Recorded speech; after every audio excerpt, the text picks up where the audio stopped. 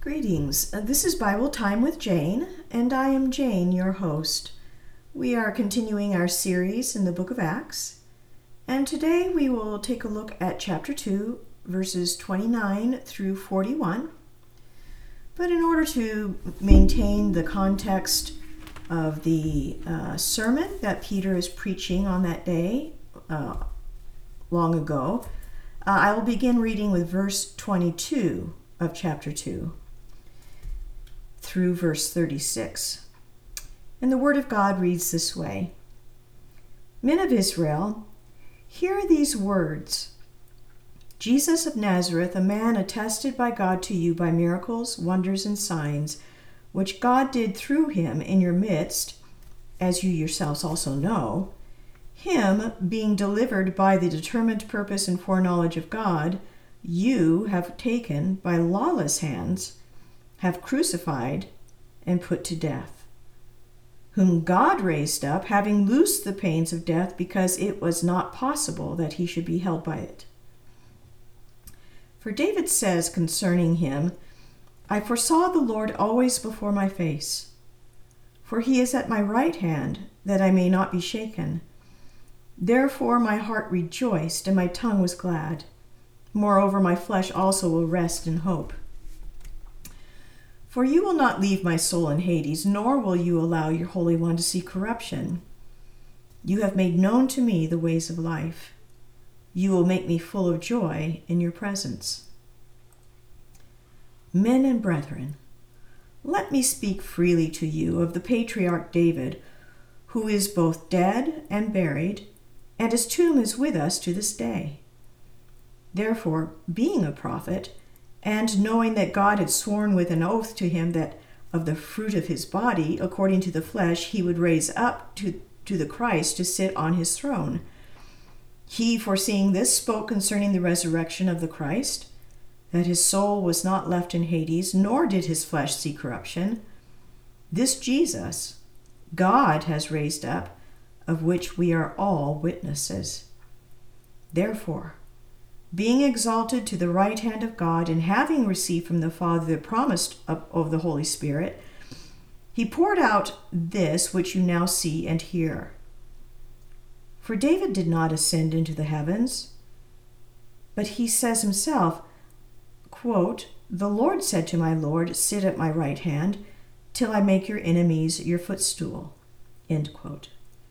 Therefore, let all the house of Israel know assuredly that God has made this Jesus, whom you crucified, both Lord and Christ. What we have before us is basically the testimony of David. The Holy Spirit inspired Peter to quote from 3 different psalm passages that were written by David, from Psalm 16, 8 through 11, Psalm 68, verse 18, and Psalm 110, verse 1. And in verse 29, Peter says that the patriarch David, that he is both dead and buried, and his tomb is with us to this day. That tomb is something that was very familiar to the listeners on that day. They would have walked by it often as they were going in and out of Jerusalem. And if they were to look inside that tomb, they would find that a body was there, David's body. But there was another tomb that was near there, a tomb that was briefly inhabited with the body of Jesus, but Jesus rose from the dead. And so if they were to look in Jesus' tomb, they would find it empty. And it is empty to this day. Peter's making the point that they could not escape the reality of the life of Jesus, the death of Jesus, and the resurrection of Jesus. It had only been 50 days since his crucifixion. The events were still fresh in their mind because it had been surrounded by great controversy. In verse 30 of Acts chapter 2, it says this, Therefore, being a prophet, and knowing that God has sworn with an oath to him that of the fruit of his body, according to the flesh, he would raise up the Christ to sit on his throne. That is a direct reference to the promises that God made to David. Right here, Peter is saying that David is a prophet, and it is true that David was a prophet. He spoke, many of his psalms are very prophetic in nature. And the message of a prophet is a message that should be listened to and taken very seriously. In those days, before the outpouring of the Holy Spirit, that is how God chose to speak to the people, is through the prophets. The prophets were the mouthpiece of God. And so you did not turn away from the message of the prophet. It had been that way since the days of Samuel, the prophet, the same Samuel who anointed David to be the next king of Israel. And God had made a promise to David long ago. In 2 Samuel chapter 7, verses 12 and 16 says this. This is God speaking to David in a time when David was in prayer. And God made this covenant promise with David. He said, "When your days are fulfilled and you rest with your fathers, I will set up your seed after you who will come from your body, and I will establish his kingdom. And your house and your kingdom shall be established forever before you. Your throne shall be established forever." And in Psalm 132, verse 11, it says this, "The Lord has sworn in truth to David. He will not turn from it." Quote, "I will set upon your throne the fruit of your body." That is why Jesus is called the King of the Jews. That is why Jesus is known to be the King of Kings and the Lord of Lords. And when he returns to earth again at the end of the 7 years of tribulation, he will enter Jerusalem as the conquering king and will sit on the throne of David and rule for 1,000 years over the nations of the earth.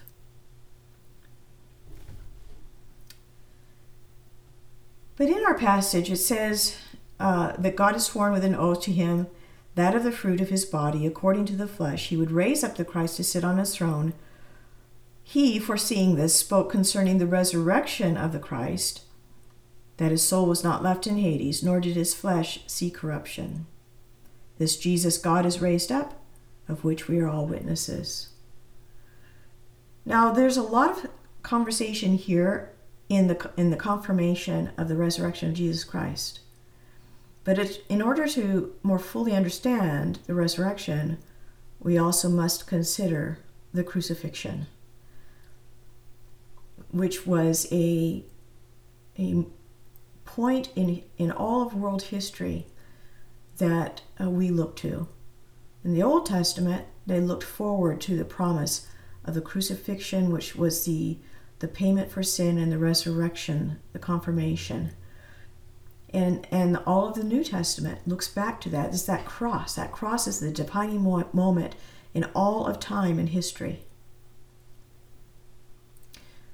But let's consider more pragmatically about the crucifixion, about what was happening to Jesus on that day. Warren Wiersbe has an interesting observation. He writes, "When we remember that Jesus had been awake all night, scourged, and abused by the soldiers, we can conclude that he was exhausted. And Jesus started out bearing his cross, but he needed help carrying it all the way to the point of execution. And Scripture tells us in Mark that the soldiers for a while helped him, but then they conscripted another man from the crowd to carry it for him, because Jesus was spent. He was bleeding out. He was exhausted. He was every physical, emotional, spiritual thing was happening to him in that moment, and it was taking its toll. Wiersbe continues, Jesus was not executed in a quiet building away from the city's noise and activity. He was executed on a public highway, on a day when perhaps hundreds of people were traveling, even potentially could have been thousands, because it was a high holy day. It was Passover, when everybody was flocking into Jerusalem to make their sacrifices and to have fellowship. These people from all over the empire coming into Jerusalem, and there was Jesus, naked as the day he was born, nailed to the cross after being beaten and his flesh torn to shreds. Again, Wiersbe continues, though he was crucified through weakness, he exercised wonderful power when he died. 3 miracles took place simultaneously. The veil of the temple was torn in two from top to bottom. An earthquake opened many graves. Some saints arose from the dead. The rending of the veil symbolized the wonderful truth that the way was now open to God. The earthquake reminds us of what happened on Mount Sinai when God gave the law to Moses. The earthquake at Calvary signified that the demands of the law had been met and the curse of the law forever abolished. The torn veil indicates that he conquered the law and fulfilled it, and the resurrections proved that he defeated death. The result of all this was the testimony of the centurion and those watching, who said, "Truly, this was the Son of God." So Peter is quoting David's prophecies found in these 3 Psalms that I mentioned earlier. And these Psalms speak in Old Testament scriptures, but they speak very clearly about the resurrection of the Christ, the Messiah, who is Jesus. I find it very interesting. So just like I had mentioned earlier, the many Psalms are prophetic. So let me just give you a little bit of an example. Psalm 22 graphically describes Jesus' crucifixion, but also his post-crucifixion life. In fact, it was from Psalm 22 that Jesus quoted when he was hanging on the cross, when he cried out, my God, why have you forsaken me?" That's verse 1 of Psalm 22. In Psalm 2, again, a Psalm of David, this is prophetic about Jesus' millennial reign over the nations of the earth. That it's so fascinating that I want to read just a portion of it to you. Beginning with verse 1, this psalm says, "Why do the nations rage and the people plot a vain thing? The kings of the earth set themselves, and the rulers take counsel together against the Lord and against his anointed, saying, let us break their bonds in pieces and cast away their cords from us. He who sits in the heavens shall laugh. The Lord shall hold them in derision. Then he shall speak to them in his wrath and distress them in his deep displeasure, saying, quote, Yet I have set my king on my holy hill of Zion. I will declare the decree. The Lord has said to me, You are my son. Today I have begotten you. Ask of me, and I will give you the nations for your inheritance and the ends of the earth for your possession. And you shall break them with a rod of iron. You shall dash them to pieces like a potter's vessel. That speaks of Jesus' millennial reign over the nations of the earth. In Psalm 118, this psalm prophetically describes Jesus' triumphal entry into Jerusalem just a few days before his crucifixion. This day is better known as Palm Sunday today. But in Psalm 118, verses 24 through 27, David writes prophetically, This is the day the Lord has made. We will rejoice and be glad at it. Save now, O Lord, I pray. O Lord, I pray, send now prosperity. Blessed is he who comes in the name of the Lord. We have blessed you from the house of the Lord. God is the Lord, and he has given us light. Bind the sacrifice with cords to the horns of the altar. That basically describes those last few days of Jesus' life. Save now, in New Testament, it's translated Hosanna. Hosanna. Blessed is he who comes in the name of the Lord. So in that last verse that I just read, bind the sacrifice with cords to the horns of the altar. Remember that Psalms are also poetry. So what is the sacrifice? It is our Lord Jesus Christ. He is the last and the perfect sacrifice for sinners. Hebrews chapter 10 helps us to understand this a little bit more clearly. And so I want to read this portion to you, beginning with verse 4, chapter 10. For it is not possible that the blood of bulls and goats could take away sins. Therefore, when he came into the world, he said, Sacrifice and offering you did not desire, but a body you have prepared for me. In burnt offerings and sacrifices for sin you had no pleasure. And then I said, Behold, I have come. In the volume of the book it is written of me, to do your will, O God. Previously saying, Sacrifice and offering, burnt offerings and offerings for sin you did not desire, nor had pleasure in them, which are offered according to the law. Then he said, Behold, I have come to do your will, O God. He takes away the first, that he may establish the second. By that will, we have been sanctified through the offering of the body of Jesus Christ once for all. And every priest stands ministering daily and offering repeatedly the same sacrifices, which can never take away sins. But this man, after he had offered one sacrifice for sins forever, sat down at the right hand of God.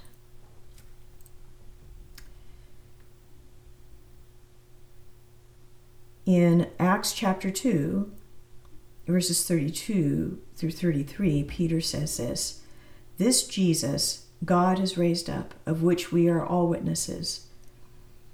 Therefore, being exalted to the right hand of God, and having received from the Father the promise of the Holy Spirit, he poured this out, which you now see and hear.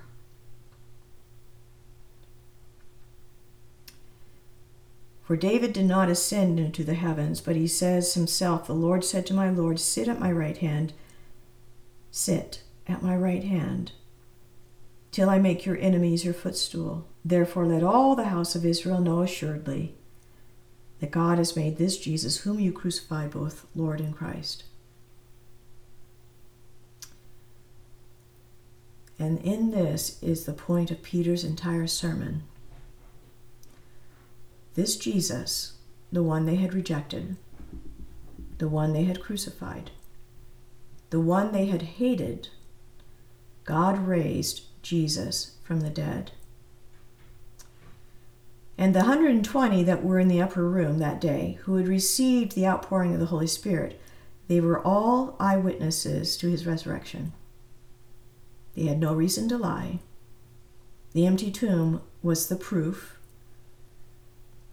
And the tongues that they were speaking, that was also proof that Jesus had ascended to heaven, had sent the Holy Spirit, just as he promised he would do, and had now sat down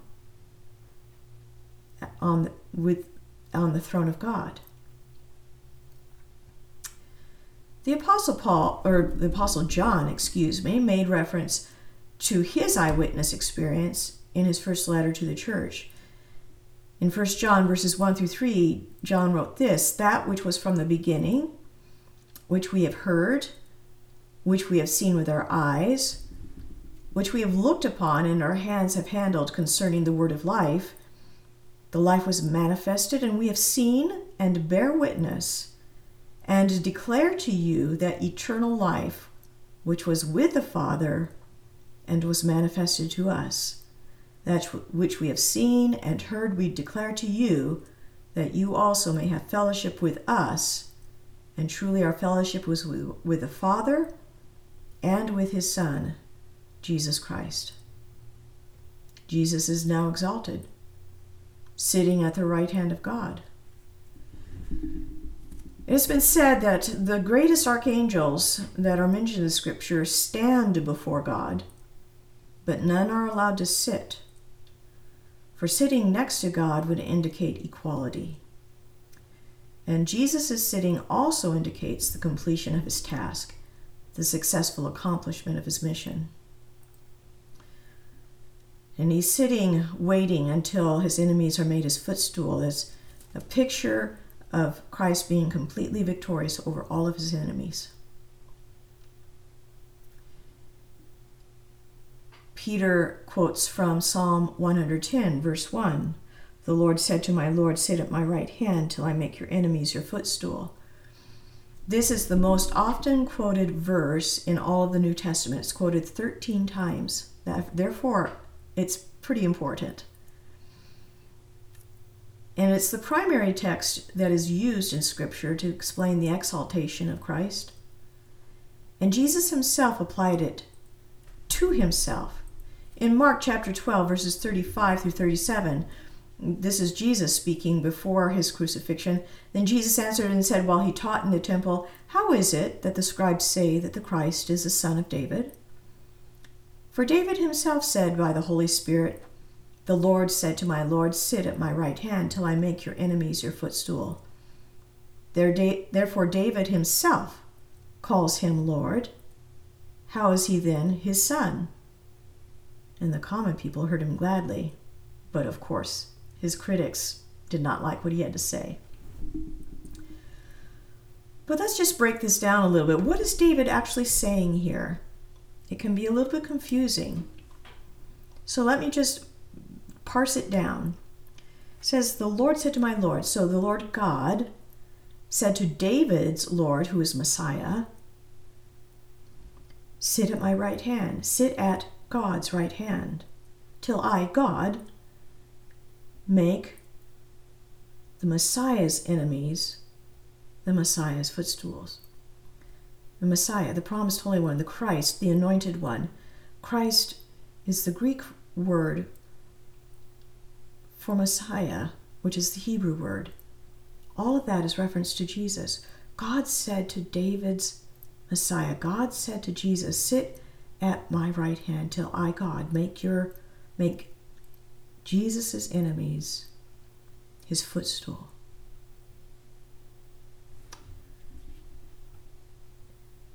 Again, from Psalm 2, if you remember, I read it briefly before, yet when God says, yet I have set my king on my holy hill of Zion. Zion is another word for Jerusalem. And I will declare the decree. The Lord has said to me, you are my son. Today I've begotten you. Ask of me, and I will give you the nations for your inheritance and the ends of the earth. So verse 36, Peter's conclusion. What does he say? Therefore let all the house of Israel know assuredly that God has made this Jesus, whom you crucified, both Lord and Christ. Warren Wiersbe observes, Peter's conclusion was both a declaration and an accusation. Jesus is your Messiah, but you crucified him. Peter did not present the cross as the place where the sinless substitute died for the world, but where Israel killed her own Messiah. They committed the greatest crime in history. Was there any hope? Yes. Peter continues with his sermon, and Scripture says, now when they heard this, they were cut to the heart, and said to Peter and the rest of the apostles, men and brethren, what shall we do? Then Peter said to them, repent, and let every one of you be baptized in the name of Jesus Christ for the remission of sins, and you shall receive the gift of the Holy Spirit. Is there any hope? Yes. Oh, there are so many wonderful promises in the Word of God. But one of my favorites is 1 John 1:9, which says if we confess our sins, he is faithful and just to forgive us our sins and to cleanse us from all unrighteousness.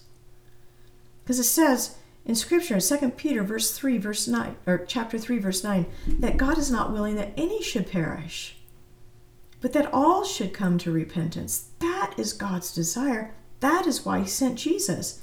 He does not want us to die in our sin. He wants to deliver us from sin and from death and from hell. He wants to give us his grace and his mercy and his forgiveness and his everlasting love.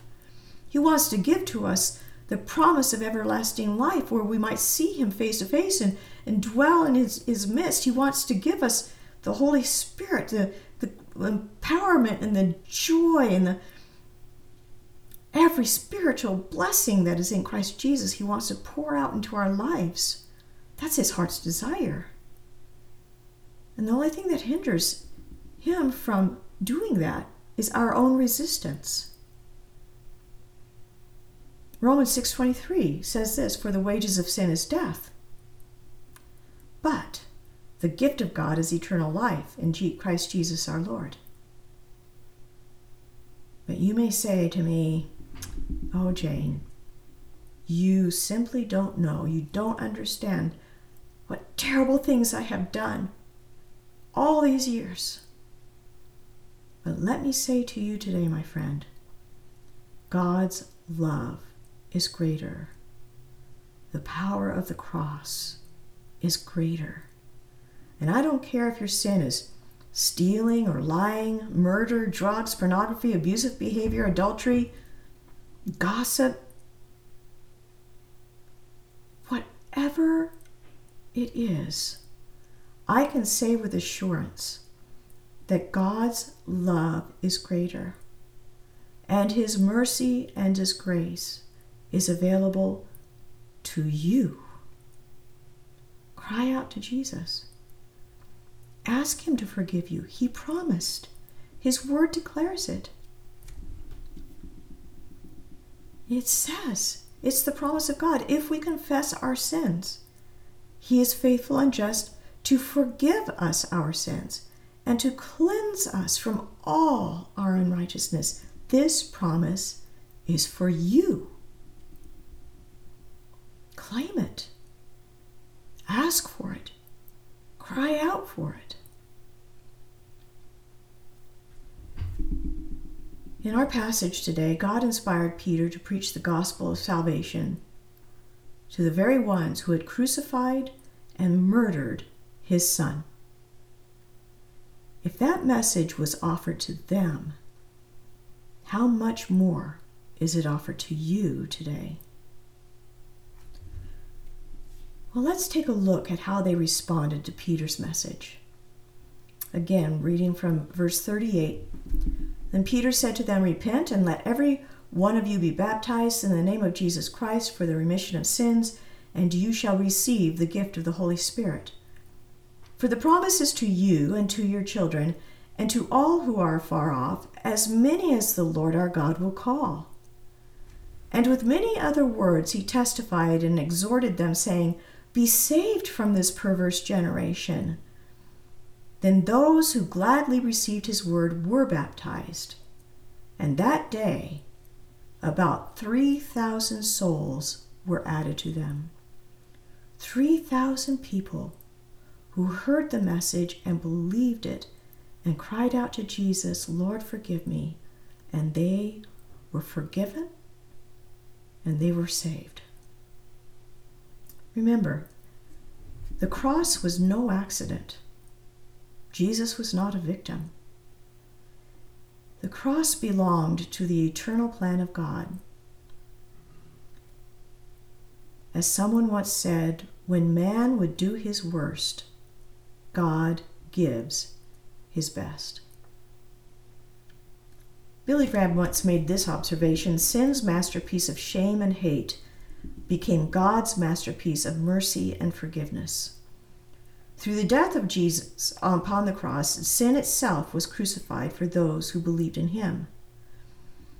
The cross shows the seriousness of our sin, but it also shows us the immeasurable love of God. Dr. Ironside adds this: what is your response to it? God has exalted the man who died on the cross to his own right hand to be Prince and Savior, and has made him Lord and Messiah. Have you trusted him and received him?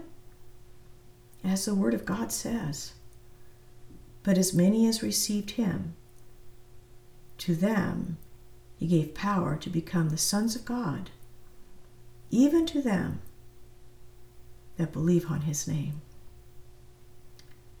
Heavenly Father, what immeasurable love you have shown to us, that though we were sinners, Christ died for us. While we were still sinners, Christ died for us. And it's hard for us to comprehend that love, and yet your word is true. And the cross and the empty tomb are the proof of your love and your mercy and your grace. Heavenly Father, I pray that you will take this simple message and these scriptures that have been shared today, and that you would open the eyes and the hearts of the hearer today, that my friend might embrace your love and your forgiveness, that my friend might have the courage to cry out, Lord Jesus, save me. Forgive me. I want you to be my Savior. Lord, send forth your Holy Spirit, fresh and anew, into the hearts of everyone who is listening. Fill us with your joy, your comfort, your peace, and your power, O God, so that we might be faithful witnesses of this glorious truth of the amazing grace that is in Jesus Christ our Lord, in whose name we pray. Amen. Well, my friend, you will find as we continue our study in the book of Acts that the message of the resurrection of Jesus Christ will be a continuing message throughout the book. I would challenge you to read through the book of Acts with a renewed eagerness and vision. But until then, until we meet again, my dear friend, may our great God and Savior richly bless you.